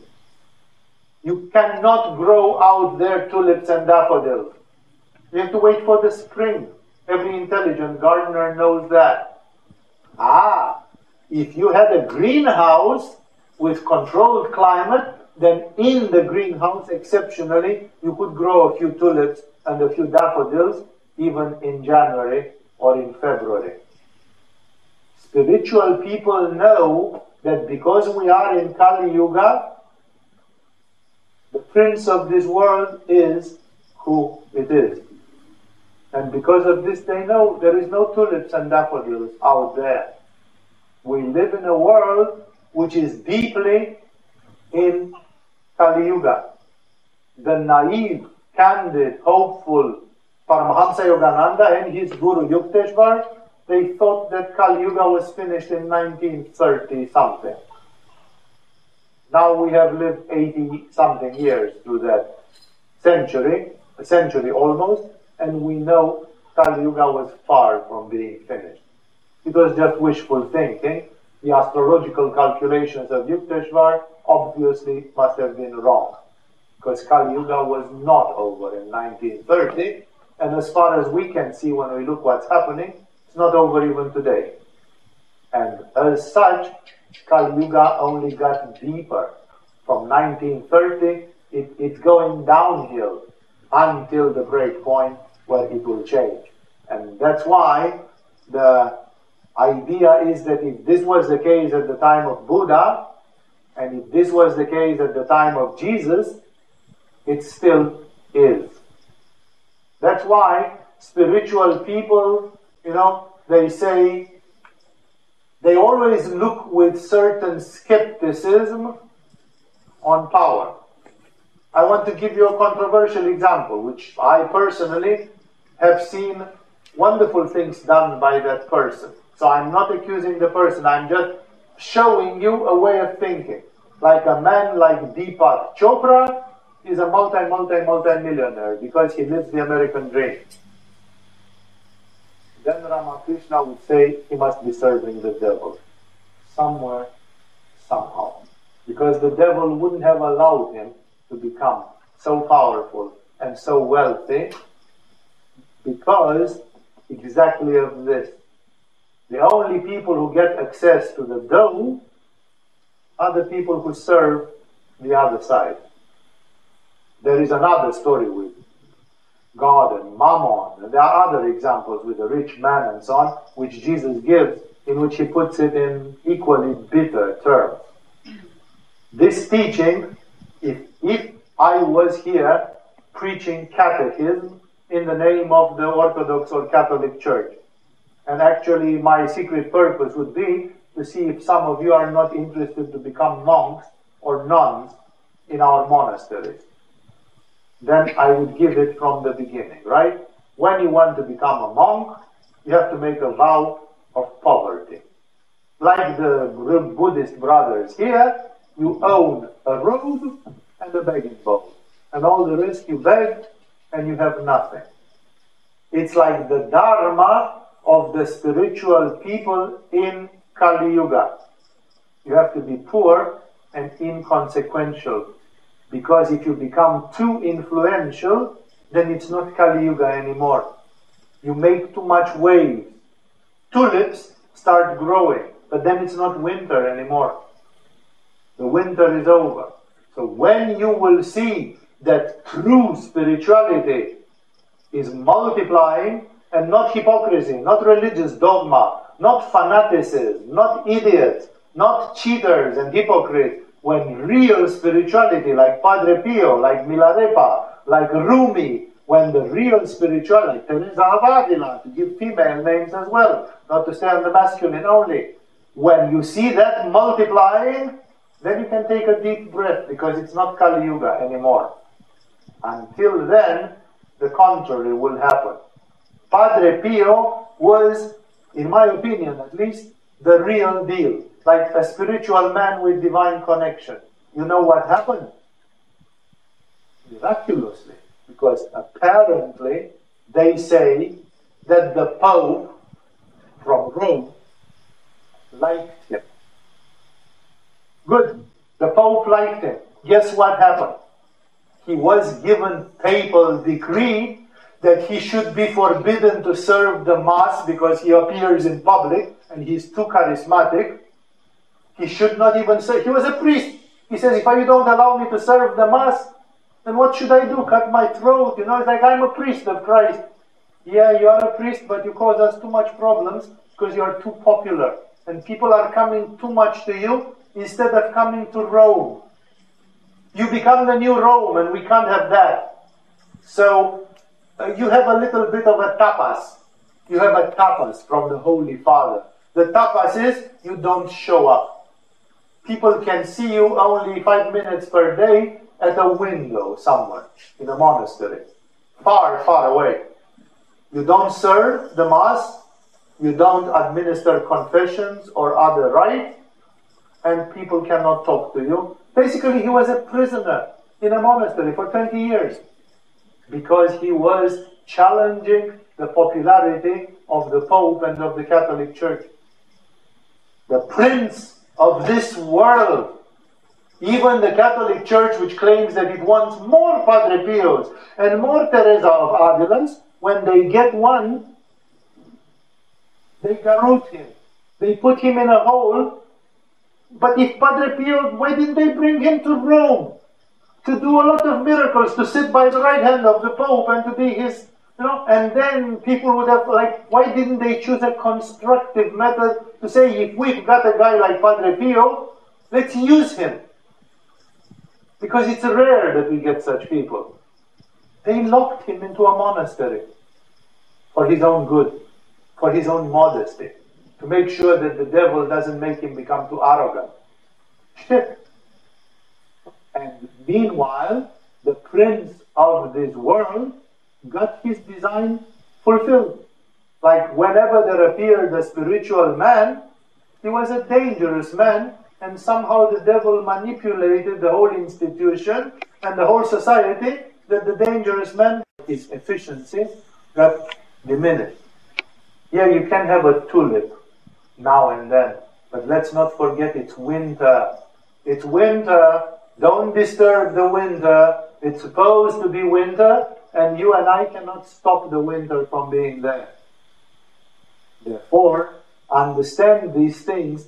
So if you were in a Christian environment, then you would automatically say, I have to be chaste, I have to be poor, I have to be obedient. And then, like Padre Pio, people will not even know about me. Even 50 years after I die, people will hardly know I existed. Like, why doesn't Padre Pio make a huge social impact? And Madonna does. Or Michael Jackson does. Or even better, what's the name of this fighting guy? This big boxer from America. Mike Tyson. There are documentaries about the life of Mike Tyson. A hooligan, a blowhead, that's the ideal of our world. A rapist, condemned rapist, who claims he didn't do it anyway. What are we talking about? So, if you were in a Christian environment or something similar, dualistic, then you would say, okay, so I know that I'm in Kali Yuga. I've chosen the bad time to be a spiritual person in Kali Yuga. In Kali Yuga, spiritual persons are not welcome very much. So I'm going to be the weirdo. I'm going to be the weird person in the box. But there is also a tantric mentality. And the tantric mentality tries not to divide the universe into black and white. Tries to unify. It's a monistic philosophy, which simply doesn't say, oh, if you have money, then you are with the devil. So is there a way to have things about sex money, other forms of power, and still not be corrupted by it? At least in your greenhouse. Like you make a greenhouse, and in that greenhouse you have tulips. And everybody says, there are no tulips in the winter. Well, actually there are somewhere, but it's a very, very secretive place. It's a private place belonging to somebody, and you guys don't get to know that there are tulips in the winter, but in a very special place. Would it be possible to have amazing spiritual things? Yes, as long as you do not provoke too much. As long as you don't become too visible. Tibet was too visible, and it couldn't make it. Other things, Mahatma Gandhi was too visible. They couldn't make it.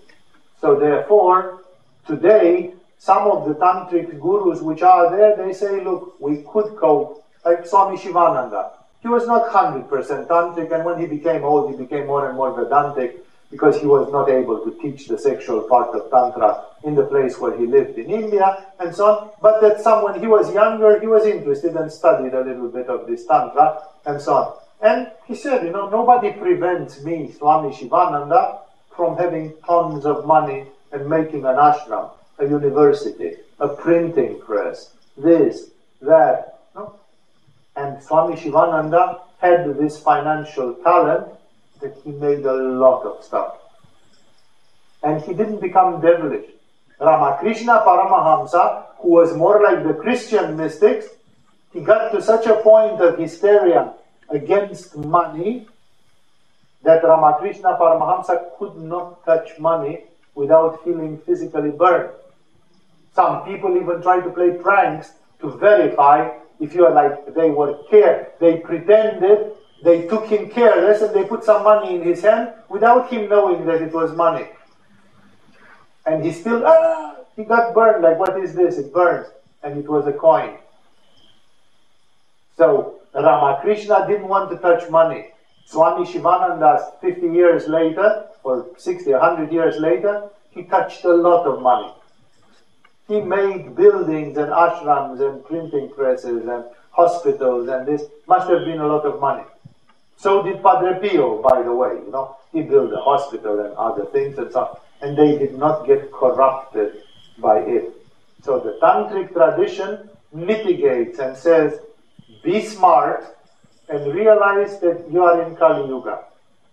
Being in Kali Yuga, you will not manage to stop the winter everywhere. Because it's beyond your will. It's not your decision. You can try, but be prepared to get fucked. So you can always try. It's your right not to believe me and not to believe in these stupid scriptures from India or Tibet who say that we are in Kali Yuga. No, these are self-fulfilling prophecies. No, it's a negative way of thinking. Good. I'm glad you are smart and positive. Then show me. Now demonstrate that they were wrong. Show me. Do something amazing, and I'll be the first one to take off my invisible hat and to say, I respect what you have done. Nobody thought it was possible. I respect, and so on. But you can do local exceptions. Local exceptions, like a greenhouse effect. A greenhouse effect is possible. That's why it is possible. Tantric gurus believe that it is possible that you should not interpret mechanically this law. That, my goodness, we live in a fucked up world in Kali Yuga where everybody who is rich and powerful must be a Freemason and a Satanist and a servant of the devil, and all the people who are spiritual are persecuted, looked down upon, and they must be poor and socially inconsequential. The money, instead of going to Padre Pio, goes to Michael Jackson. It's Kali Yuga. Tantric gurus believe that you can make an exception to this. But you have to be careful about how you do it, because if you try to propagate it on a general level, you might get slapped over the head.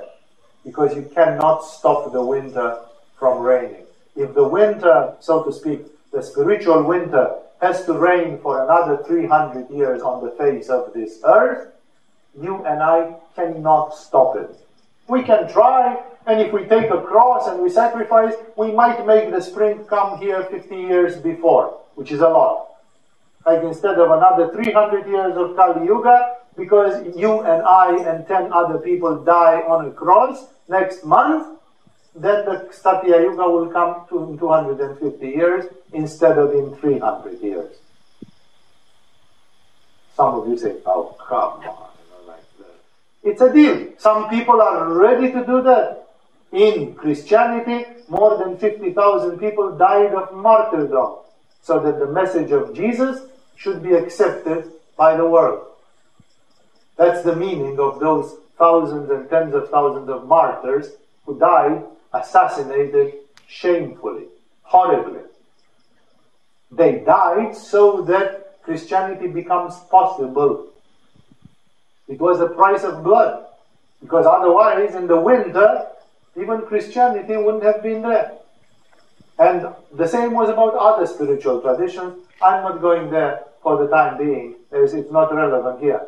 And thus, tantric gurus believe we are different.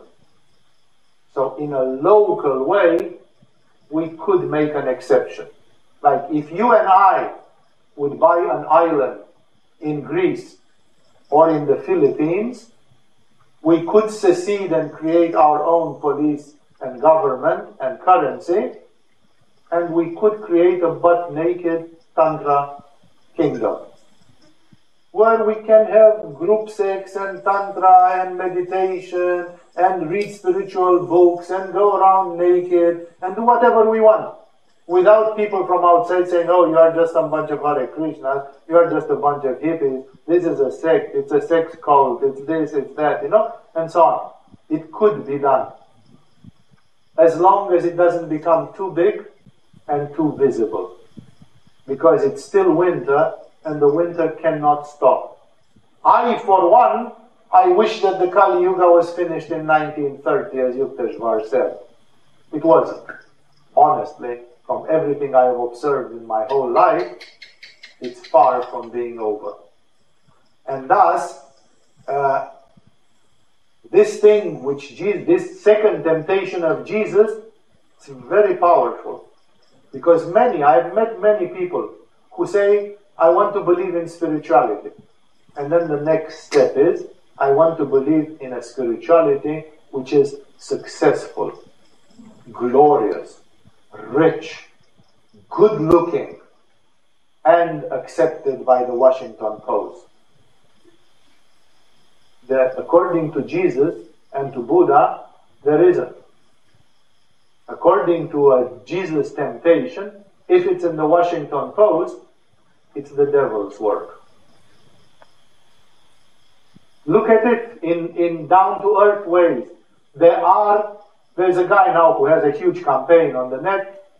There are at least 10 different ways of healing cancer, demonstrated in hundreds and thousands of cases, obviously. Macrobiotic diet, fasting, acid alkaline, energization by yoga, and a few others. Methods which have worked with severe cancer in different things. None of them get in the Washington Post. It's all of it some forbidden nutcakes who talk bullshit, and they should be, all of them, thrown in prison because they are dangerous people who advise people not to vaccinate their children, and they advise people not to take chemotherapy when they discover they have a cancer, and all that. It's exactly this counterculture. It's exactly this underground culture. Spirituality is relegated to the underground for now. And if some of you says, no, I don't want to be going to the catacombs, like the rats. I want a spiritual path which is respected. Like I want to see that my leader, the Pope, or the chief rabbi, or whoever, is a figure which shakes hands with the presidents of the state and is greatly respected. this story says that probably they are all kissing the ass of the devil. There isn't. If it's famous and successful and approved, then it's subjected to the prince of this world, and it's a lie. It's a hypocrisy. It's a delusion that people think, oh, I'm part of a great religion. Yeah, sure. What would Jesus say about it? We don't want to know. No? So, and on the contrary, sometimes when you become like this, there is one of the Christian saints, if I remember correctly, it's Peter of Damascus, who says, persecution is sent to us to teach us a lesson and to give the measure of things and so on. And he said, if you are practicing spirituality and if you are not persecuted, then be alarmed, because something is really wrong. Because it means you are not pissing off the devil, and the devil is not fighting against you, he's not trying to put you down. And that's a very bad sign, because it means the devil feels very comfortable about you. So actually, when you get persecuted, that's the most sure sign that you are doing the right thing. It's exactly the reverse way of thinking about this kind of stuff. Again, in a dualistic religious environment like that one of Jesus, that would be literally true. When I was young and I did not study Kashmiri Shaivism and these, and my teachers were teaching me dualistic spirituality, which is the best to start with. That's why I think the message of Jesus is really good in the beginning. I thought exactly like this. I was laughing with one of our pupils in the school, who is a young man who has some strong aspiration and who is coming partly from the Islamic environment. And I told him, if you wouldn't be in Agama, you would have gone with the ISIL, with the people from the Islamic State. You know? Because those are the people that are hot and fanatic. Of course, they are a bunch of murderous thugs. But they, in their own philosophy, they think that they are the Counter-Strike, that they are the underground, that they are the anti-system, that America is the great Satan, and they are the ones who still do the work of God. Therefore, in the non-tantric environment, that mentality prevails. That nowadays in Kali Yuga, it's like a test from God, that if you want to show that you are devoted to God, you have to become poor, humble, inconsequential, unseen, everything, because the humble ones will be exalted and the proud ones shall be debased and so on. The last shall be the first and the first shall be the last. These things are still coming exactly from Jesus and from the Bible. This mentality is full on in the message of Jesus. Here, being in a tantric school, you might feel at conflict. Like we are teaching the message of Jesus, and on the other hand, we are not trying to teach a self-punishing way of life. That's because the message of Jesus here is complemented, is added with Kashmiri Shaivism, Monism, and other high tantric doctrines, which allow us to understand exactly what Jesus meant to say. Like, yes, we are in Kali Yuga. Yes, it's winter out there. Yes, the devil is the prince of this world for the time being. Not in Satya Yuga, but now in Kali Yuga. Yes. Yes, there are no tulips and daffodils out there. And if we want a little bit of tulips and daffodils, we can make a secret garden in which there will be tulips and daffodils. And as long as that secret garden is not very provocative, we can live like this. I'm going to give you a similar example. I know it's getting a bit late. Just bear with me another 5-10 minutes, just because it's a parallel example. There is in the world of conspiracy theories, there is of course the conspiracy theory, which is partly true in my opinion, that the world is run by money, that the bankers and all the money people are the ones who are really in charge. like not Barack Obama and these people are in charge, but Morgan, Rockefeller, Rothschild, these are the 300 major players who are not in the front line, you never get to see them. Rothschild is a baron producing wine in France. Nobody. That nobody is one of the people who runs the world, but you think Trump does. Trump is a joke compared to Rothschild and Rockefeller and these families. These people are front. So the world is run by the financial people, and these financial people have corrupted the world of money in all sorts of miserable ways, using usury and other things, so that normal people are completely handicapped by money. Even when people come to yoga, one of their main obstacles is, I don't have money. I wish I could stay there. Even my obstacle is money. Because if I had enough money, I would build an ashram for 300 people. And when you would come here, if you would be loyal, and if you really would have aspiration and want to study yoga, I would allow you to live for free. So you wouldn't have to, and I would give you food. Maybe not caviar and champagne, but some food for you to have every day. So theoretically you could come and stay here for 3 months or whatever for free. Just do your yoga. Just focus on what is important for you. Even I don't have that kind of money to allow you to do that, to be able to do it. If I one day will get an extraordinary donation from somebody, I will make it happen. Every guru wants to make this happen, that people can stay, and no, it's not intended. Here, when you come to Agama, a lot of things are free. Kirtans, bhajans, satsangs, because it's not meant to be for money. Of course, Agama has to exist financially. We pay rent for this land. We have to build these halls. We have to pay for electricity and to print your courses. So, of course, Agama has a part which is financially there, that it has to survive. But on the other hand, it could be much more. If I would have the money which the Catholic Church has to make a monastery for you, you would come and live in the monastery, and the only thing asked from you would be to observe the rules of the monastery, to behave. And then you could come and live for free. Because I'm not interested to be a hotel owner and to make you pay hotel fees to me. It's not my dharma in this world to own a hotel. No? I want to educate spirituality. So, what I'm trying to say with these things is the Tantric tradition believes that certain little exceptions up within certain reasonable limits are possible. And I was giving you the example of this financial conspiracy.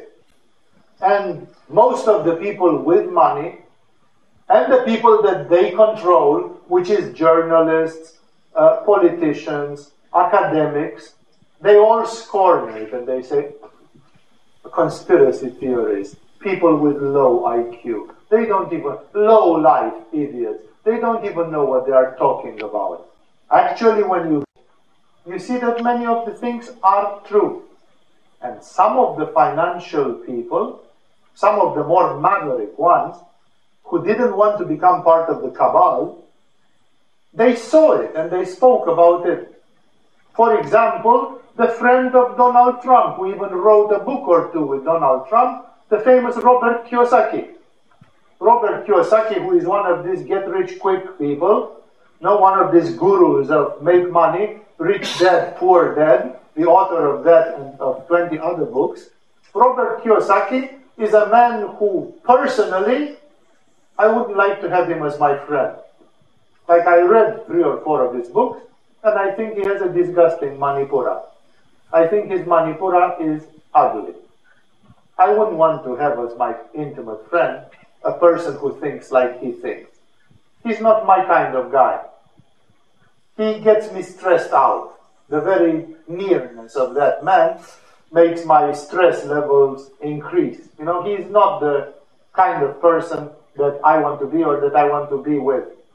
Robert Kiyosaki, after he wrote 20 rabid books of getting money, stepping over dead bodies if necessary, like real Manipuristic type, completely no compassion, no the kind of libertarian philosophy of Ayn Rand and stuff like this, which is the philosophy of the Manipuristic rich people. Robert Kiyosaki finally, he wrote a book, because some people probably told him in various workshops, and being an intelligent guy, he said, come on, this is a bit much, and some of this sounds right. So he wrote a book, the last but one, or the last but before the last but one, which is called The Secret of the Money or something like this. And Robert Kiyosaki uses the first half of that book to demonstrate that all the money industry in the last 200 years is a murderous thing. That money is in the hands of a limited number of super powerful people who control everything. And they control the masses simply because the masses are drooling to have some Coca-Cola, some sex, some address, some glamour from Hollywood, some this, and people are weaklings who can be manipulated to vote for George W. Bush, to do this, to do that. It's like people are so easy to control from that level of Manipura. And Robert Kiyosaki, in his book, find it, if you are curious of these matters, he uses almost 200 pages to demonstrate fresh. Like he said, it has been said, I verified this and this, it's true. It's true like this, it's true like that. He verifies.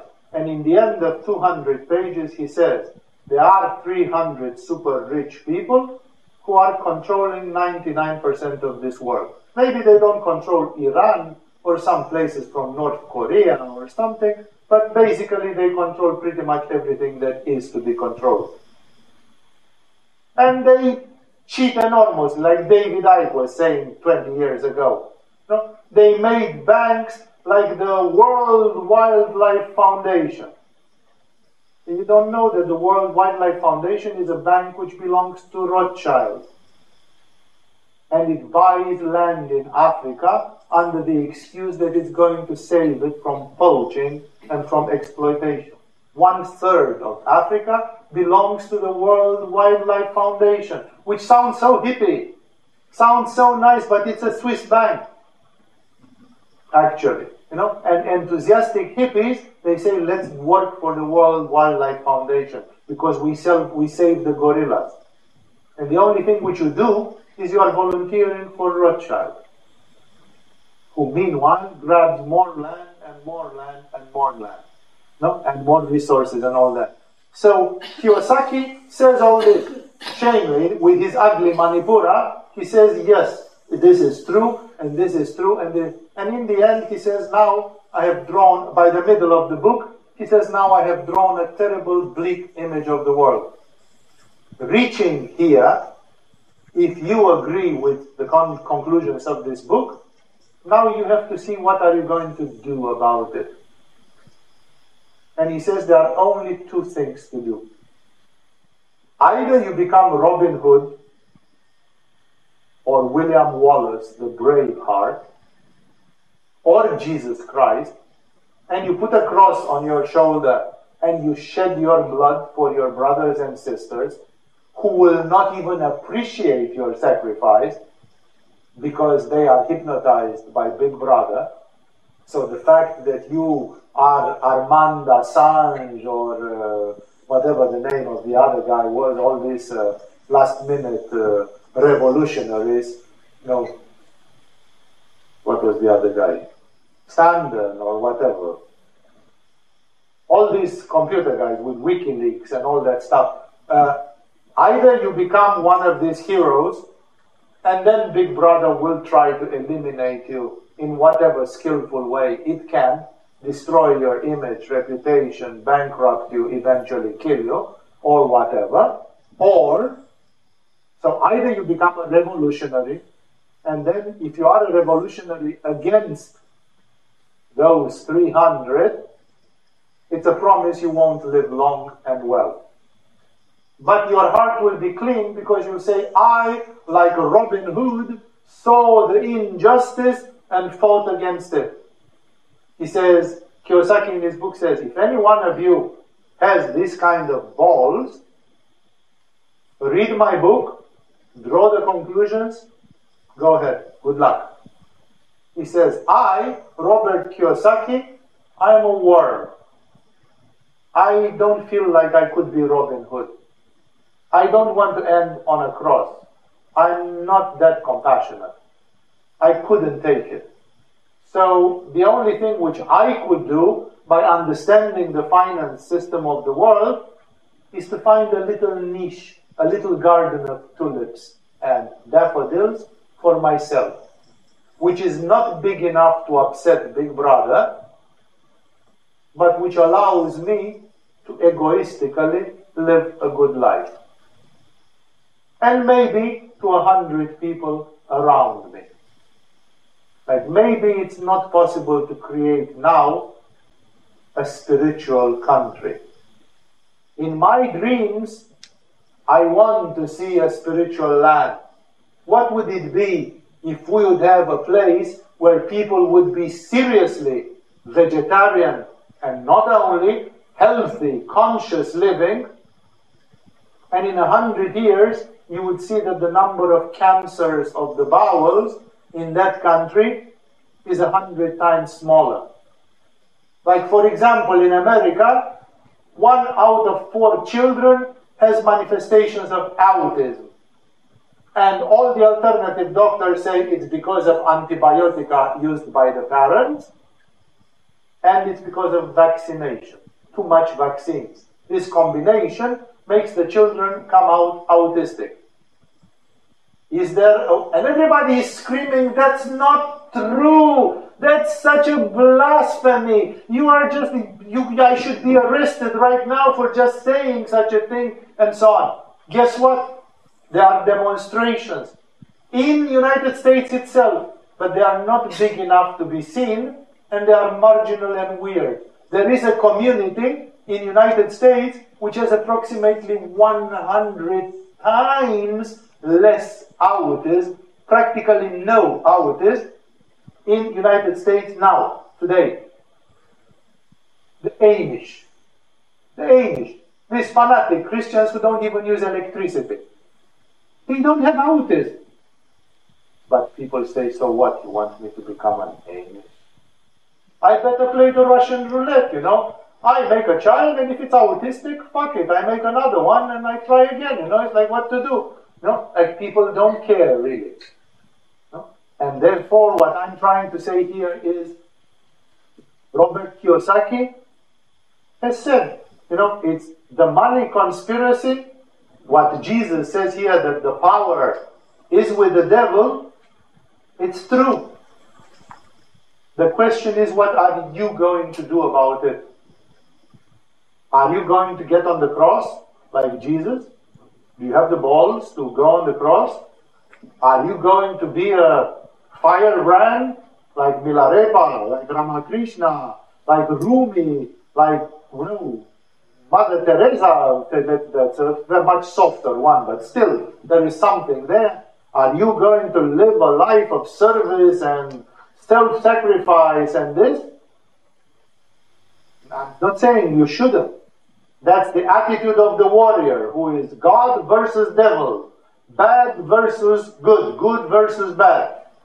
Okay, the world is in a poor condition, and we are the knights of Shambhala. We are fighting against this thing and so on. And if they kill us, they kill us. At least we die fighting, we go on the cross. We are martyrs of a cause. Some of you, especially those of you that have a strong aspiration, would be ready to make. That's why I made that joke with that young man. I told him you could go and be with ISIS, with the Islamic State.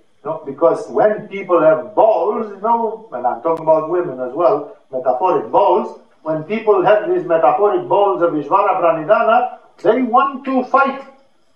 They want to stand against the darkness and the evil. Robert Kiyosaki says there is a financial conspiracy, and I cannot break it. Even if I try to be the Robin Hood to expose it, they will kill me. They will wipe me out. And that's why he says, I have simply chosen to create a niche for myself and my wife and my friend, and to get by, to simply live in a parallel reality where I'm not upsetting the demons too much, and as an exchange, they don't upset me too much. So, the tantric tradition would play this dangerous game, being like very skillful. Like, here is an example. In its history, Thailand was never ruled by a colonial power. Cambodia and Vietnam and Laos, they were ruled by the French. Malaysia was ruled by the British. Burma was ruled by the British. All the nations around were ruled by somebody, not Thailand. Thai people have a very skillful and deceitful way of negotiating, in which they lie a lot and they cheat a lot. One of our general managers 10 years ago, he called it the Thai twister, because he was trying to make deals with the locals in the island. And he got fucked all the time. They made the deals, and 3 days later they changed the deal. Which you never do in the West. Once you shake hands on something, a deal is a deal. Not in Thailand. In Thailand they can take back their word anytime. People would say it means they have no character. It's a sort of a Chinese, Asian, skillful, slippery way of getting your way, even if the methods are not very kosher and very chivalrous. Result: Thailand was never subjugated by a colonial power. Every nation around was. Thailand managed to lie and cheat everybody until the British and the French and the Dutch and all, they left them alone. They managed to sneak through. That's exactly what Kiyosaki says. Sneak through like the Thais did in history. Manage somehow. Do you live a comfortable life? Live a good life? He's writing books in which he's teaching you how to become a millionaire. Invest your money and be a passive active investor, whatever you call it. I'm not completely familiar with this terminology. And live a good life. Many tantric teachers would fit with this. They would say you don't need to go in a monastery. You don't need to get dressed in a robe or in rags. You don't need to practice poverty and so on. But then you need to understand the tantric mentality, because there is an alternative.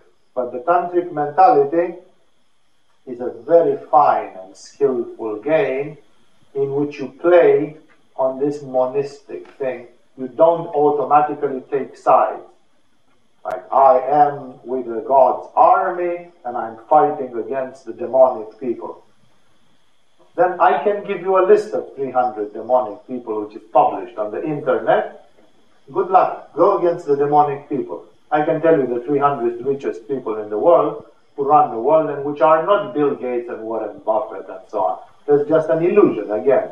Those people are the Hollywood rich people, the visible ones. But there is a layer even deeper than that where the real power is and things. Of course, those people do have a word to say. They are part of the cabal, but more on the surface. And in that way, that's why I say here, what I read, the second temptation of Jesus, is a bit scary, because it basically says you have to be poor, you have to be it's Kali Yuga, spiritual people are weirdos, rarities, and that's the fate of a spiritual person in Kali Yuga. On a local basis, you could create an island of a good life. It's not necessary. It's not a must. But for this, you need to practice other skills. You need to learn more monistic spirituality. You need to learn Tantra. You need to understand things in another way to be able to deal with these things. Swami Shivananda dealt a little bit with Tantra, and he also was comfortable in dealing with a lot of money, which came to him as donations. Like, he didn't have a business. He just received massive donations. And with those donations, he made hospitals and colonies for lepers and ashrams and universities and printing presses and all that. Now, the same is done by Amaji and other spiritual personalities of today. So, you have to interpret these things like they happened 2,000 years ago to Jesus in his special context, And Jesus, the story of Jesus gives them to the world in one way. It's just a one-way story. Today, we are looking upon things in a more broad-minded thing because, again, in the Bible, they did not have comparisons with the Taoism of Lao Tzu and with the Kashmiri Shaivism of Abhinavagupta and things like that. That's why there is an enlarged way of looking upon it, but that does not destroy the validity of the message of Jesus. As soon as you fall back on dualistic way of thinking, you are in this war. There is a state of war, and it's winter out there, and one has to take this into account. Otherwise, you will not understand how the world goes, why the world is, in some places, so twisted that the good looks like bad, and the bad looks like good. Why? It's precisely because of this. Enough, it's getting late.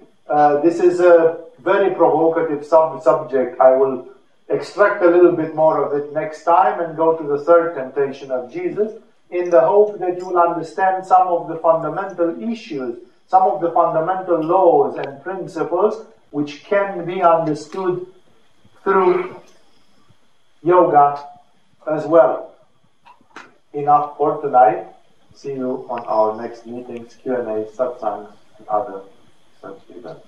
Thank you for having that patience tonight.